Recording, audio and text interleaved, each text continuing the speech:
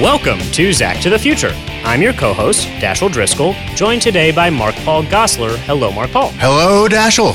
How are you on this day? Just another day in paradise, my friend. Another hot day in paradise. Another hot day. It might actually be the hottest day paradise has seen in a long time. It's sweltering out there. It is. It is sweltering out there, but not so much in here. And in here, Mark Paul, we're going to be talking about Aloha Slater. Aloha Slater. Episode, what episode is this? This is Dashiell? episode 6.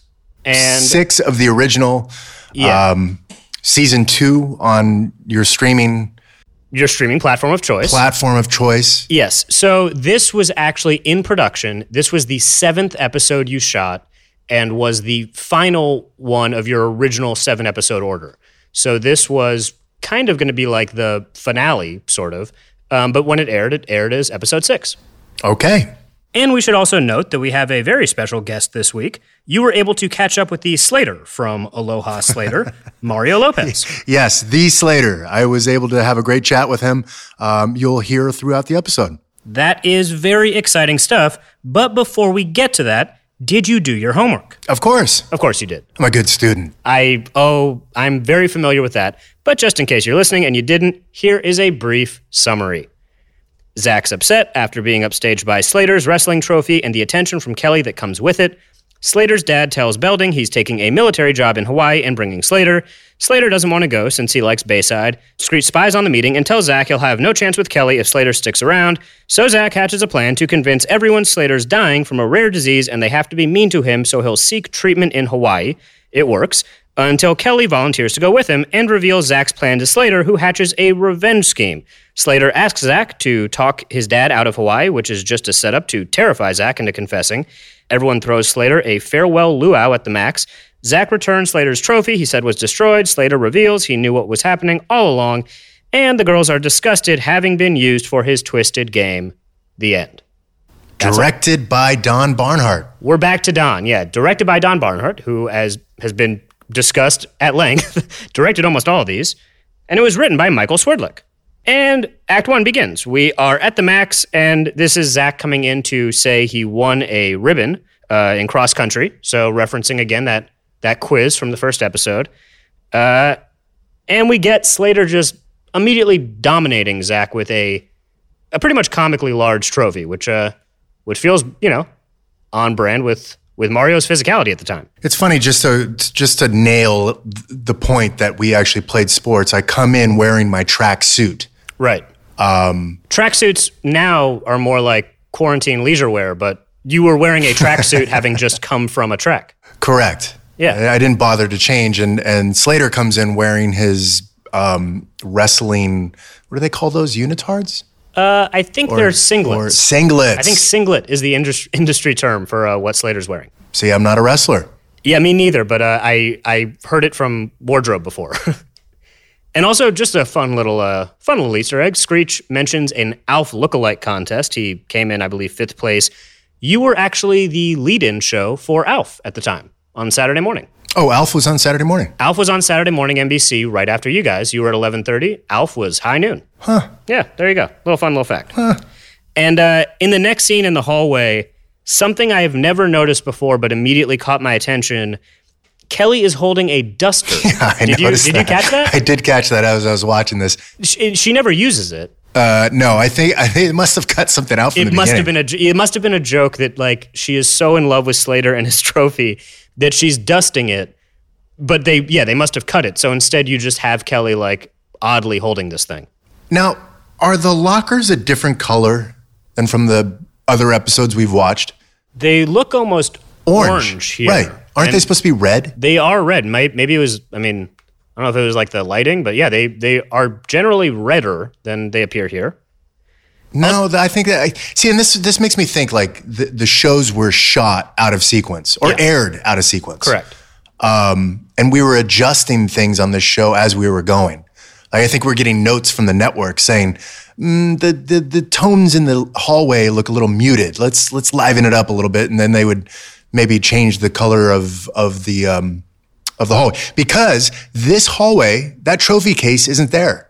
Isn't It's not there all the time. It's not there all the time. And Belding's office kind of moves around in the show too. Like, well, that's interesting you say that because Belding's office is just to the left of that trophy case. It's where it is for the bulk of the series. The bulk of the series, it's right there. Yeah. It's the door. It's the door just to the left of this awards case. Right, which later in almost every other day is lockers. But yeah, I think there's an episode we watched already where Belding leaves his office. I think it's the one where it's the Lisa card. He leaves his office and he comes from one of the back hallways. So they were kind of figuring out the geography of the campus. So when he talks to the receptionist and there's jokes where the receptionist in the previous episode, where's her office? Yeah, I guess there you would imagine more like Miss Bliss. There was kind of like an administrative hub in Indiana, but you never really see that at Bayside. I'm not really sure where those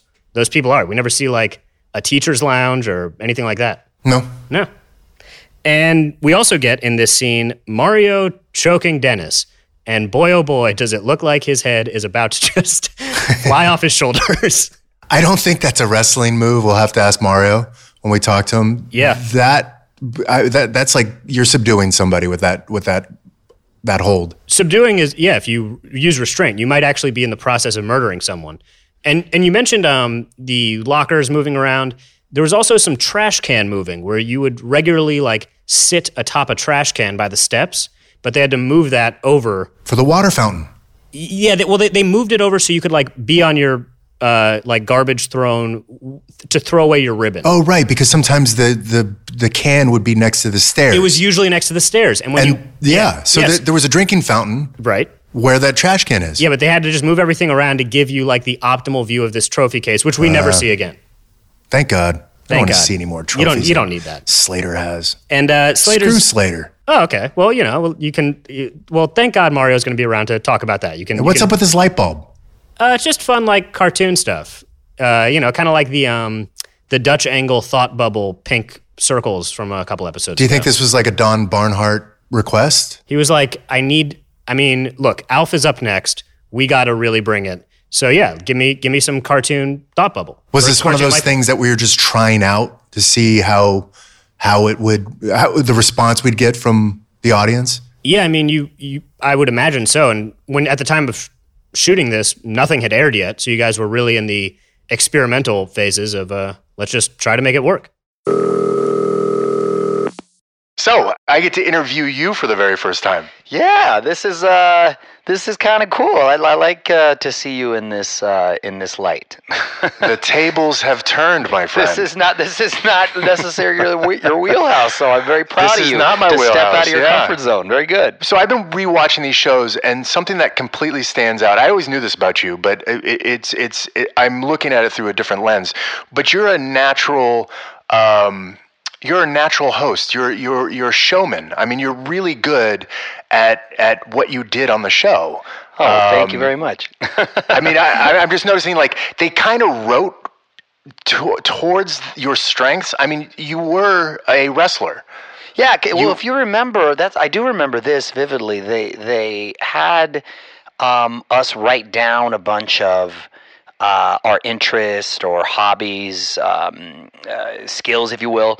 So, my mom, just because growing up in Chula Vista, not necessarily the most upscale neighborhood, it was a lot of potential for trouble. So my mom's whole theory was to keep me as busy as possible so I didn't have time to get into trouble. And plus I was a hyper kid, so I was the only dancing, wrestling, karate, theater kid that I knew. So I had an activity literally every day after school. So it worked because I didn't have time to get into trouble. And, there was a lot of the kids in my neighborhood and cousins and what have you that they ended up kind of turning into a mess. But because I was able to do all that stuff, I pretty much avoided trouble, or any kind of serious trouble, I should say. And so when they asked us, the character, or when they asked us what do we like to do, so I remember I wrote it down. I wrestled, I danced, I played the drums, I did all this stuff, and then they ended up incorporating it into the character, because I remember the breakdown. I can't believe I remember this, but I remember the breakdown for Slater. He was supposed to be this Italian kid that was really, in its head, in the vein of Vinnie Barbarino, which was John Travolta's character in Welcome Back, Kotter. So he was supposed to be more like just kind of a street kid and just kind of a little bit more of like a bad boy, not an athlete at all. Like I was the athlete in real life, so then they incorporated it into that, so it kind of like morphed into that. But he was, I remember the breakdown specifically, and it was like Vinnie Barbarino, John Travolta, and he was more like a street kid like that. So there was an element of that, but it wasn't all about that. You were 15, I think, in this episode of Aloha Slater, and you were taking down a grown man. Do you remember taking down Dennis Haskins, Mr. Belding, with a chokehold? You basically you drop him with like some sort of knee behind his knee kick, and then you almost do a rear naked choke on him. But you have your left arm tucked under his armpit, and then you have like a choke on him. Do you remember doing that, Tom? That's funny. It's not like a jiu-jitsu move. It's more like a restraining move. Yeah. I probably I vaguely. But I'm sure you pitched that. I'm sure that was your you choreographed that fight. Yeah, I remember. Well, I like when we had our fight. I love that. A lot of people. I take pride in like a lot of people liked our fight. Remember we had. I forgot. We're not there yet. We can't jump ahead. Okay, we won't jump ahead yet. All right, I won't go there yet. I won't go there yet. I have to get you on for that one because Slater and Zach always had this competitiveness about them. Was that in the scripts? Do you remember that being written for us, or was that something that you and I just had this natural thing where boys will be boys, basically? No, we always got along real well. I never felt that, and I thought everything was real cool. That was written on purpose because they always wanted some sort of love triangle with you and I and Kelly, right? And then at some point it sort of transitioned. I ended up hooking up with Jessie. Kinda. Did I ever? I guess I did kiss her. Shoot, I can't remember. But I transitioned to Jessie. But I initially, especially the first season, it was about the that love triangle, and so that's where I think it started. We've now watched 6 episodes, and I wonder why I ever end up with Kelly, because like I said, Slater is like the total package. In Dancing to the Max, you guys are amazing dancers. You're a great dancer. And then you play the drums in one of the other episodes, and you're just like, you have everything. And then you win the wrestling thing. It's like, yeah, it's no surprise that Kelly's all over you. Funny. Mom's classes paid off, I guess. So in the Belding scene with Major Slater, yes, he says that Belding says he's from the Fighting 55th. Yeah. Which is the National Guard. In Indiana. So we do get a little bit of acknowledgement that Miss Bliss happened, that he was from Indiana in some capacity. But we just learned he had a Viet Cong girlfriend a couple episodes ago. So it kind of raises the question, like, what is it? Don't you guys discuss this in the writer's room? I mean, I certainly would. I don't know how I don't know how long the conversation would last, but it almost feels like Belding's stealing valor. I'm gonna throw that accusation out that maybe Belding is stealing valor. He also says Bayside never won anything at sports, but there's like trophies in the case and trophies in his office. So like, what is it? What is it, Belding? I think those are his personal trophies. We also get Screech in the filing cabinet here, which is do you have any thoughts on how the human body might be able to do what it appears Screech is doing? I don't even want to go there. You don't think? I mean, it would. You'd certainly almost have to like disassemble. I mean, that's a. We talked about bad magic a couple episodes ago. That's good magic. This is like cool magic tricks, like being able to pop your head out of a filing cabinet. I mean, is it you just take out the bones of a filing cabinet and he just stands in there? I don't think the filing cabinet's bones are the ones you're going to need to remove to make that happen. I mean, I kind of got creeped out by Mr. Belding when he says that he's popular with the girls too. Right. And his next sentence is that he gets almost as many whistles around the pool as Slater does. Yeah, I mean, Belding is like, he's basically bragging about teenage girls like catcalling him. If I really did not pick up on this as a casual viewer, but now watching these in order, which has been such a fun journey so far, sincerely, he really talks a lot about his like past sexual conquests. like if you're in Belding's office for more than 30 seconds, he's probably going to tell you about, like, he's going to allude to a time he had sex as a younger man, which seems like just a very odd way to, rap with the youth. And why is Slater still wearing his singlet? Like, isn't wrestling a pretty dirty sport? Don't you want to shower directly after? I know I do jiu-jitsu. I know Mario does jiu-jitsu as well. And the minute I'm done, I take a shower. I'm worried about ringworm. I'm worried about things on the mat living on me. Wow, he's still wearing his singlet. Like, it's gross. It is kind of funny. Like, it's like the people who carry around like a motorcycle helmet into wherever they're going to be like, look at me, I really do ride this thing. Like, it is odd that he feels the need to be in his sports gear all the time. What I do remember, which is so funny, and it wasn't just in this episode, but in other ones, they used to, for some reason, have me wear my singlet, which is the wrestling uniform. I brought that up. You wore your singlet through that entire episode. It wasn't by choice. It was the whole episode. I knew I wore it at some point, but it wasn't just that episode. I remember I used to wear it a lot, but it wasn't by choice, and I used to tell him, yo, this is not how you do it. The only time I wore my singlet, like in real life, is like if I had a dual meet or a tournament, like after school, in 5th or 6th grade, I'd put it under my pants, or whatever you were wearing, and then I'd kind of go, because if I didn't have time to go, or like whatever, like that, some of the wrestlers did that. But in this episode, I think I had it on like through the whole thing, or I had it on a lot. I just remember I'd just be rocking it like it was a regular outfit. It was the weirdest thing. Is your child struggling with a specific subject or need help with homework? Are they asking questions that you're not sure you can fully answer? IXL Learning is an online learning program for kids. It covers math, language arts, science, and social studies. IXL is designed. This program will improve your kids' grades. Studies done in almost every state in the country. The kids who had IXL are consistently doing better. Powered by advanced algorithms, IXL gives the right help to each kid no matter the age or personality. And it doesn't have to eat up all your time. One subscription gets you everything for all the kids in your home, pre-K to 12th grade. So don't miss out. 1 in 4 students in the U.S. are learning with IXL. IXL is used in 95 of the top 100 school districts in the U.S. Make an impact on your child's learning. Get IXL now. And listeners can get an exclusive 20% off IXL membership when they sign up today at IXL.com/audio. Visit IXL.com/audio to get the most effective learning program out there at the best price.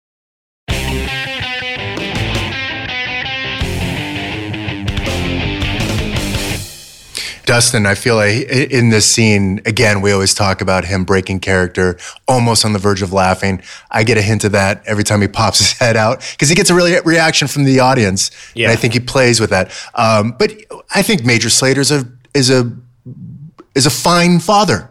Yeah, well, I mean, He gives Slater a choice. He's like, look, son, I have 4 days. I got to tell my commanding officer whether we're going to Hawaii or not. It's up to you. Yeah, that is like very progressive parenting for this kind of like, you'd think very, dominating military dad. He cares. I mean, it's really like him and Slater against the world kind of vibe.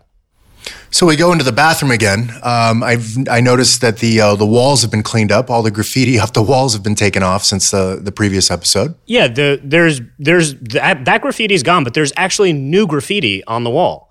And I took special note of every single name, almost in a little effort to do some like detective work, because you said producers would put names up there almost as like inside jokes or kind of like insinuations, perhaps. And one name I recognized is Franco Barrio, who is a exec producer on the original as well as the new Saved by the Bell. But there were a couple other names that stood out to me, and I wonder if you could connect any of these dots. There's a Mark plus Sue with a question mark in a heart. Now I see that, Mark Paul, and I think Mark plus Sue in a heart question mark seems to imply maybe there was something going on between a Mark and a Sue on set. Maybe there's like some kind of secret romance happening. I don't know about that. I don't know if you could you pull that off? Could art department actually do that? Wouldn't that be an HR thing? I don't know. To put that out there if it wasn't true. Well, but that's where the question mark comes in. It's like, what do we know? This is the 90s though. This is the 90s. We could do anything we wanted to. And there were 2 Marks on set and 1 Sue. There was Mark Fetterman, a production coordinator, and Mark Fink, a creative consultant. And Sue was the assistant to either Peter Engel or Franco. You're starting rumors that I did the work. I saw the graffiti, and no one thought anyone would connect these dots, but I am doing the pointless work. So, Mark, Sue, if you're out there, I know what you were up to back then, and you should, I hope you're happy together, and I hope no one got hurt. I don't even want to go there. What if they were married and their kids hear this? Yeah. They're like, oh my God, I knew it. I knew all along that Auntie Sue was like having an affair with my dad, Mark. Well, sorry. Maybe art department shouldn't have been so cavalier with the graffiti. Also, Screech mentions "Call Me a Smurf." Little Mark Paul career crossover there. I don't think they knew anything about that. No, I know. Smurfs were big. It was Saturday morning, too. You also, Smurfs were your lead-in. Smurfs aired 90 minutes before Saved by the Bell, yeah. Then we open up in the next scene, Bayside Classroom, Act 2, study hall. Yeah. Kelly with her volleyball, just so we could nail that into the viewer, that she played volleyball. Right. She was All-American. If you don't carry it around, like, how do I know? And were you at all surprised by how quickly Zach turns here from like, Slater really should go to Hawaii based on Screech's guidance, which is rare, by the way, that Screech like guides Zach, usually the other way around. But were you at all surprised that Zach immediately is like, I know what to do. Convince everyone that he's dying.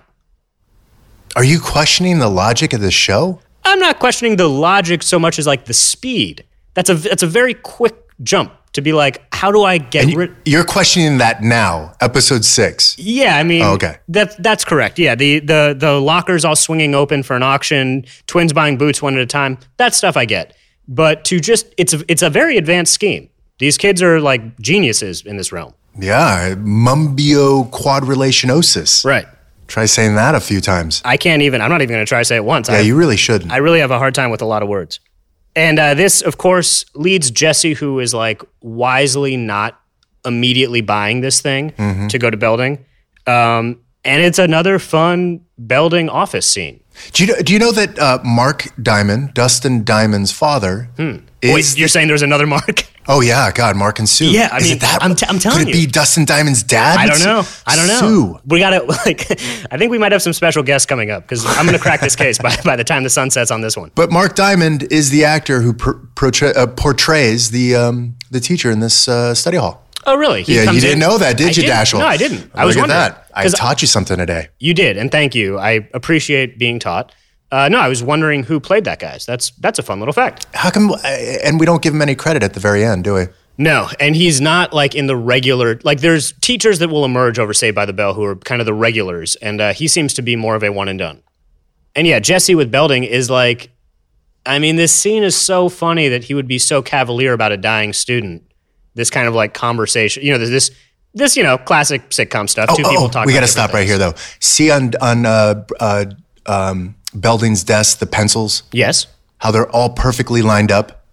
Yes, I do. I think that was a Dennis thing. Oh, he was like he would do that. He would do that. And I vaguely remember whenever I could, I would go into his office and just put one or the whole thing out of order. Oh, so you were like... I was an asshole, yeah. Psychological warfare. Yeah, I was a dick. Yeah, you were like quietly driving him crazy. Yes. Wow, yeah. That's very advanced scheming. You must have had some kind of mentor. But by the way, that was just me. Yeah, it was Mark Paul. I wasn't in character at that time. I would just do it, just to fuck with him. Right. They cast the right kid for the job. Absolutely. Yeah, I don't know about that. But yeah, I do love the Belding's like big laugh on when she asks how long he's going to be around. He says 2 weeks tops, and there's a snap. It's just so funny that he would be, just so casually talking about this kid who's like dying very quickly. Yeah, I really enjoyed this scene. I think it was really well written, I believe. I think, right? I mean, you're the writer in this room? I am the writer in this room, I think. And I love it. I love the energy of Jesse being just like increasingly sad and distraught and like Belding giving her nothing other than just being like, oh, you win some, you lose some. Like, it's great. And that's all Jesse needs to believe that Slater is dying. Also in the next scene, we're back in the classroom where, Jesse is now fully on board with the whole thing.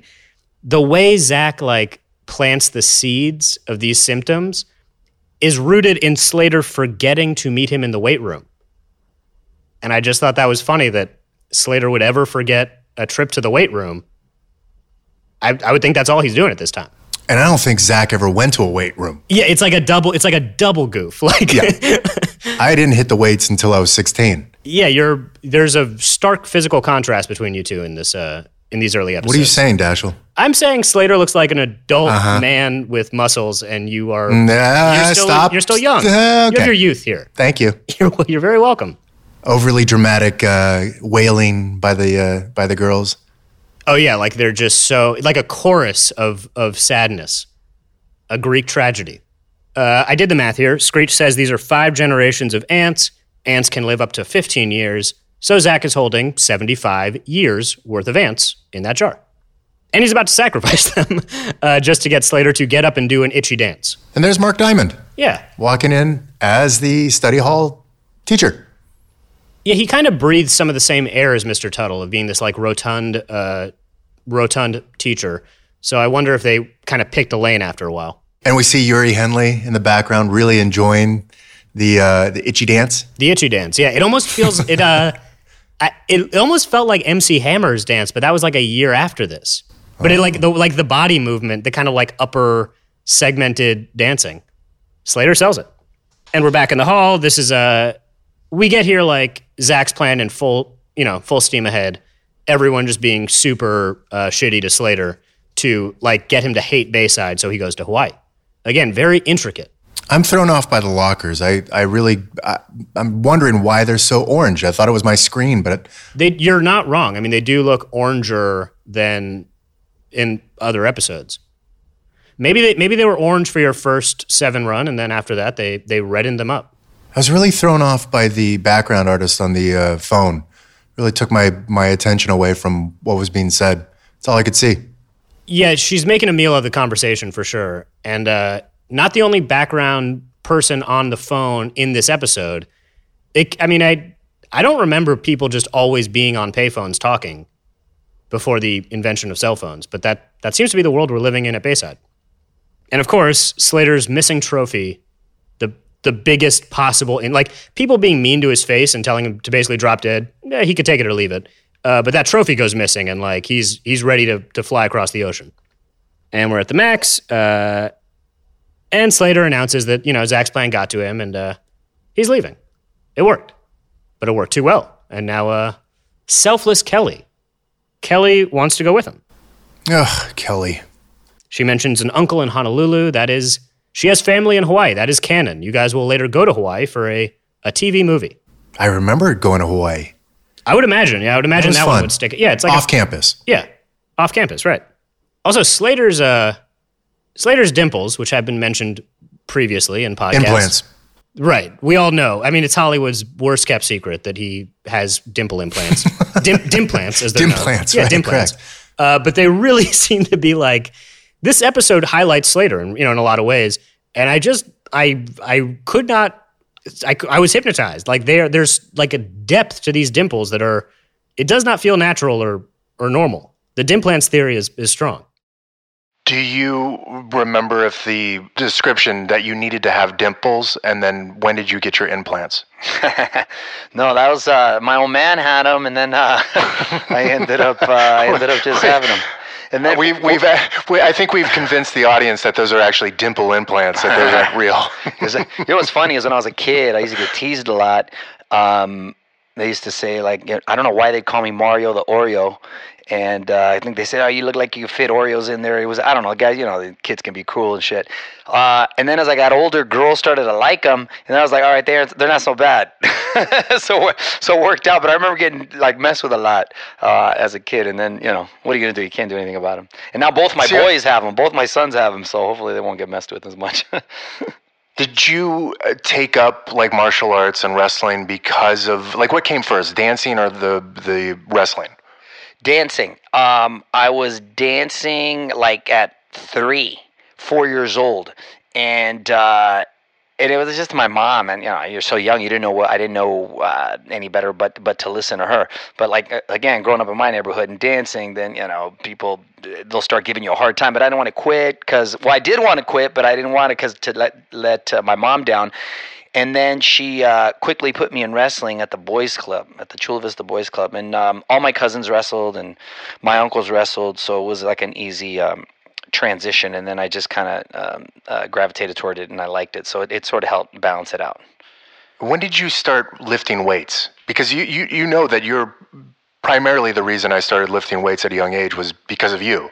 You got huge too. You were a beast. I sort of have an addictive personality. I take things to the extreme. Yeah, I remember that. You swelled up, quickly surpassed me. I really didn't lift weights too much, to be quite honest with you. It was just a lot of the wrestling, and wrestling is like, if you look at any of these wrestlers too, it's sort of like a gymnast, right? They're technically not lifting weights, but you just start kind of developing.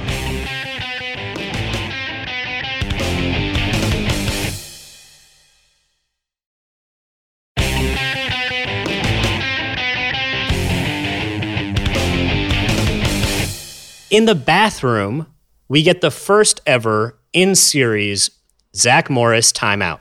Yeah, I guess it is the first time out. See, I think they're just trying things out in these episodes because I do talk to the camera, and then this is the first time out. This is the first time out. It almost raises some questions, like, does Zach Morris have superpowers? Or, like there's a couple logic things you could ask, but yeah, he's able to freeze time, which is, suffice to say, cool. But he doesn't really use it that much to, like, you would think if you could really freeze time and you were Zach Morris, you would freeze time and, like, rob a bank. But mostly he just freezes time to, like, talk to the audience. He never robs a bank, Mark Paul. Spoiler alert. Oh.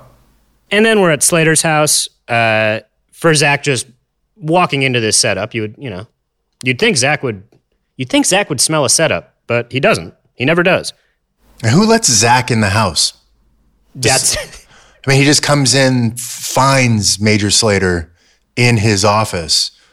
Yeah, he while Slater goes out the back door. That's correct. You would imagine normal procedure for entering a home is someone opens a door for you and you walk in. Mm-hmm. Traditionally that's how homes work and doors work. I also like that so Slater and his dad are like hanging this giant American flag as a prop, which I cannot imagine the military man would be doing, but okay. And he's like, oh, it's fun? A giant flag. Yeah. But it's done to it's done to visually look like Patton, which I got that right away. But then Slater has to say, I want him to think he's talking to Patton.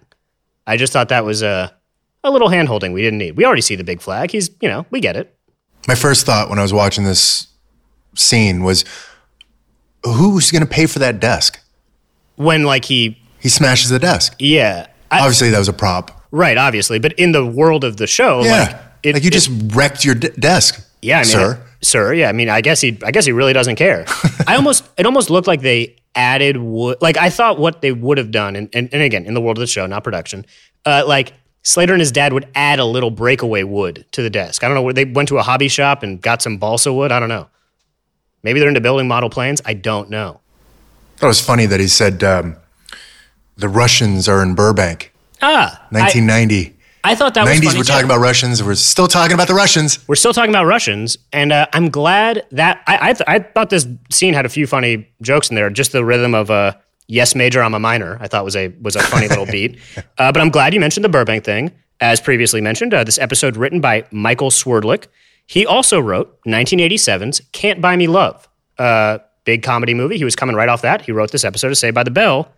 And just for fun, Mark Paul, I watched Can't Buy Me Love yesterday. Never seen it. There's a Burbank joke in Can't Buy Me Love. So Michael Swerdlick at the time, just a little fun fact, he was into Burbank humor while writing that movie and also this episode. Well, I'll give you a little fun fact, Dashel. Yeah. This show, the one that we're watching, Saved by the Bell, yes, was filmed in Burbank. Oh, Burbank, California. Burbank, California. The one and only. Is there another Burbank? I don't think so. Okay. Just clarifying. Why did you say Burbank, California? I don't know, for fun. Okay. Yeah, this was shot at the NBC studios, which is still in Burbank. Right on. California. The one down the street. I know where it is. Yeah. There's an airport.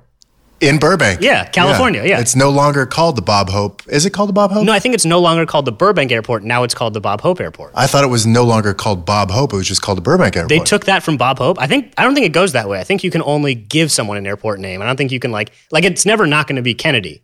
I think once you give the airport name, it sticks. Oh, I can't wait to I'm going to get lit up on Twitter. Someone's going to come for me. This is going to be awesome. Bob Hope is going to come for you. Oh, he's going to just dig himself up and hit me with a golf club. I can't wait. Can't believe you went there, Dashel. He's got an airport named after him or not. Does he? Yeah. I don't think he does. He may or may not have an airport named after him. Yeah. Did they take away John Wayne's airport? Well, John Wayne had a little more controversy, I think, than Bob Hope. So maybe they did. maybe you can get airport canceled. I don't know. And then I do my little voice crack trope. Right, which we've established was you acting, but also harnessing the changes of your body at the time. Brilliant acting, you might add. You might add that, yeah.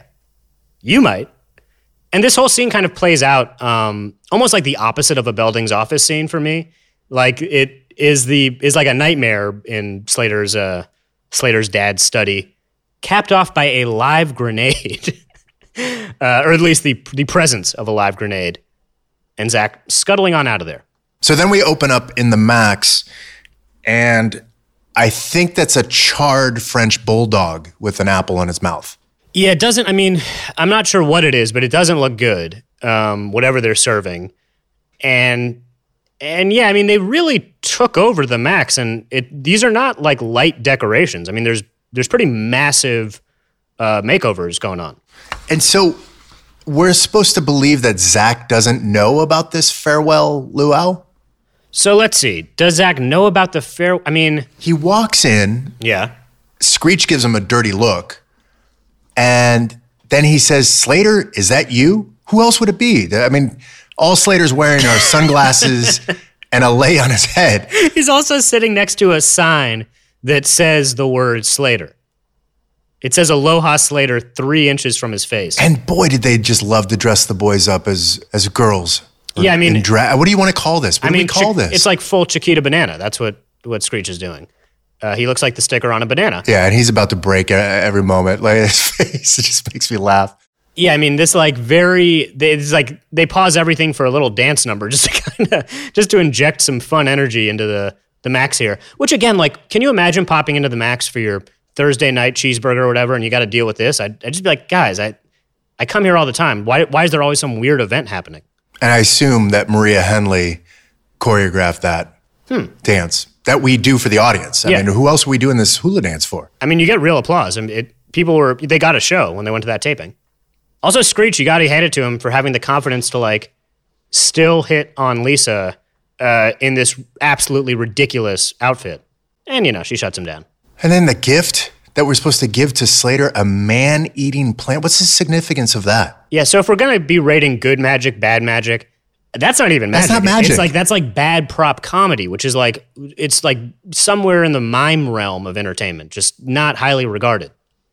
So this is what I'm talking about. Zach walks in. He looks like, what the hell is going on here? He's got Slater's trophy that he had engraved. Right. He, at the 24-hour engraver, he just popped over. Slater? Yeah, he does. You're right. I did not pick up on that. It's like, how did he, and he just knew to go to the Max. That's where like everyone is all the time. But he didn't know about the luau. Right. Yeah, I mean, some stuff got to him, some stuff didn't. It was before cell phones. And I decide to leave, but the Pineapple Princess stops me. Yeah, Screech playing 2 roles, like the kind of guardian and also like the demure dancer. And we get the reveal here that Slater knew about it the whole time, and it's okay. He's staying, and the girls are not happy about it. So at the end here, Screech does a gesture. That basically is my new greeting for 2020. Oh, like the waving. It's the double wave. Yeah, double wave. And then the slimy thing. Yeah, a little bit of wrist action. Yeah.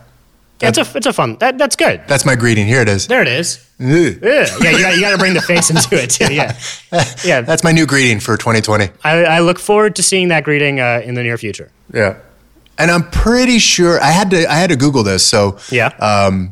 Thank you for taking the time. No, I did, but now the FBI is probably going to come knocking on my door. But I had to Google: is it illegal to carry an unloaded grenade? Right. Because Slater has one in his pocket, brings it to the Max. Yeah. What did you find? I'm not really sure. I don't think it is. Well, I mean, but I guess it's all about how you use it, though, right? Because, like, if you walked into a bank with that grenade, I don't know why I'm on bank robbery right now. I don't know. I watched Point Break over the weekend. If you walk into a bank with that grenade, then it would be very illegal, even if it's not active. Like you can rob a bank with a fake gun and still go to jail. Yes, that's a firearm. Yeah, but that's an explosive. Isn't that worse? Yes, I would think so. I would think that's worse. Wouldn't you get, I would, in real life, wouldn't you get in trouble if you brought it to a diner and threw? If you brought that grenade to this is almost a school event. Yes, in real life, were you to bring a grenade into a diner, I'm sure at the very least they would not give you a novelty plant with chattering teeth. You'd probably be asked to leave. And so this episode, it kind of, it's interesting to think about it as the 7th one you shot, which you guys didn't know if you were going to get more episodes after this. And it kind of bookends this season as it was originally written, because in the first episode, which is now going to be like episode 15, I think, King of the Hill, you and Slater meet and face off. And in this one, Slater has like stooped to your level. And now you guys are kind of on like, you're both in the doghouse with the girls, but it kind of brings the Slater story of the season. It kind of ties it up in a neat way. But that's not what happened. You guys just went on for a bunch more episodes in season 1 because you got a quick renewal. But yeah, I thought that was neat. Also, just fun little fact about after this episode. My last little fun little fact, I promise, forever. No, don't say that. Okay, just for now. Okay. After this episode aired, you had 7 done. Peter Engel did not know if this would be a hit. No one did. He went to Brandon Tartikoff's office and threw essentially a tantrum until Brandon Tartikoff gave him 13 more episodes. He said, I'm not leaving your office until you give me 13 episodes or call security. And he laid down on the floor. Wow. Peter Engel laid down on the floor in Brandon Tartikoff's office while Brandon Tartikoff called various talent agencies and went about his business for about 8 phone calls, as Peter Engel writes. And every time Brandon Tartikoff would end a phone call, Peter Engel would yell 13 or security. And finally, Tartikoff said, I'll give you 13 episodes. Get the hell out of my office. And that's how you guys got a quick renewal before anything ever aired. And it was after Aloha Slater.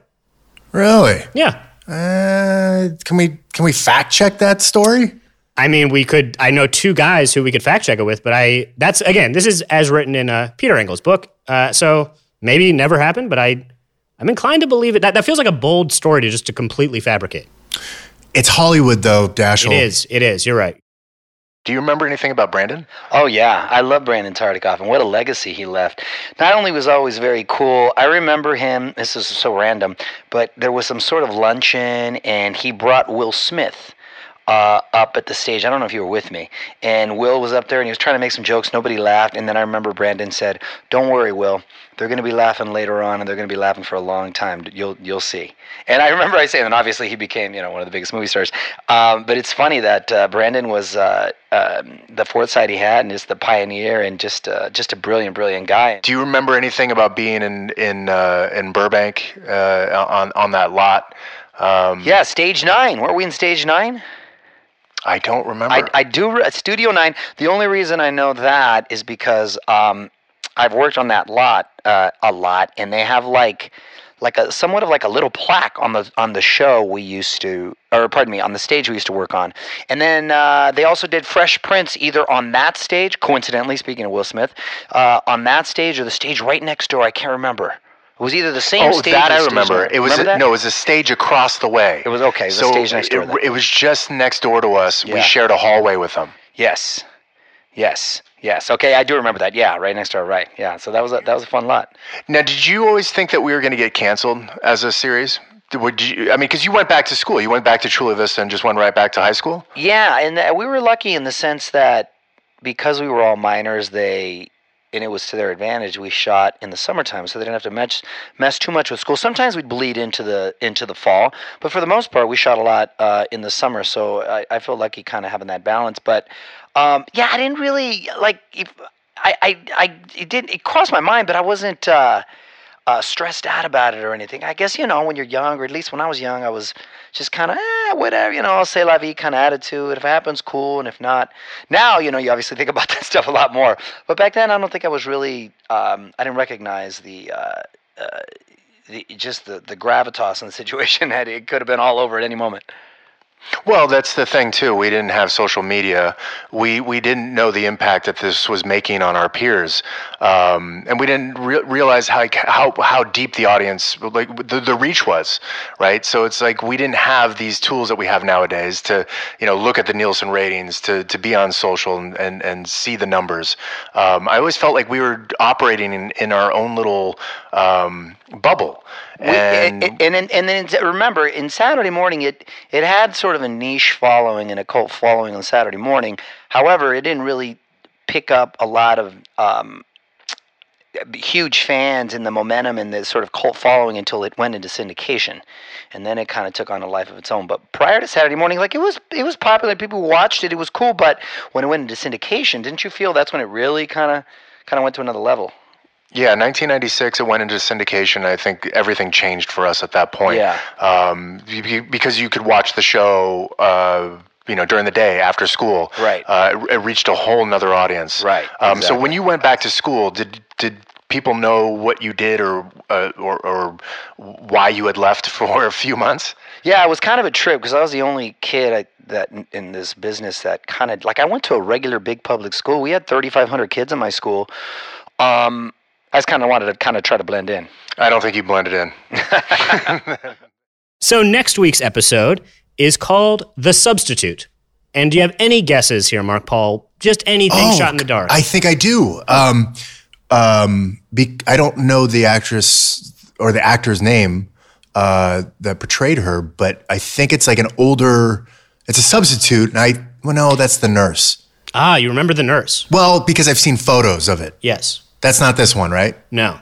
Then I'm lost about the substitute. Okay, well, your instincts aren't totally wrong that it might be about new faculty showing up at Bayside, perhaps a substitute teacher. Mr. Belding's brother? You are wrong again. No, it's not that episode.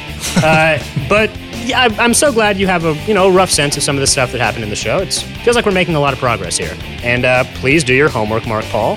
And thank you, Mario Lopez, for joining us. Yes, thank you, Mario. We'll see you next week. Zack to the Future is a production of Cadence 13. It's executive produced by Mark Paul Gosselaar, myself, and Chris Corcoran. Production and direction led by Terrence Malangone. Editing and mastering by Andy Jaskowitz. Engineering and production coordination by Sean Cherry. Artwork by Kurt Courtney with illustrations by Jeff McCarthy. Marketing is led by Josephina Francis with PR by Hillary Shoup. Thanks to the whole team at Cadence 13 and to you for listening.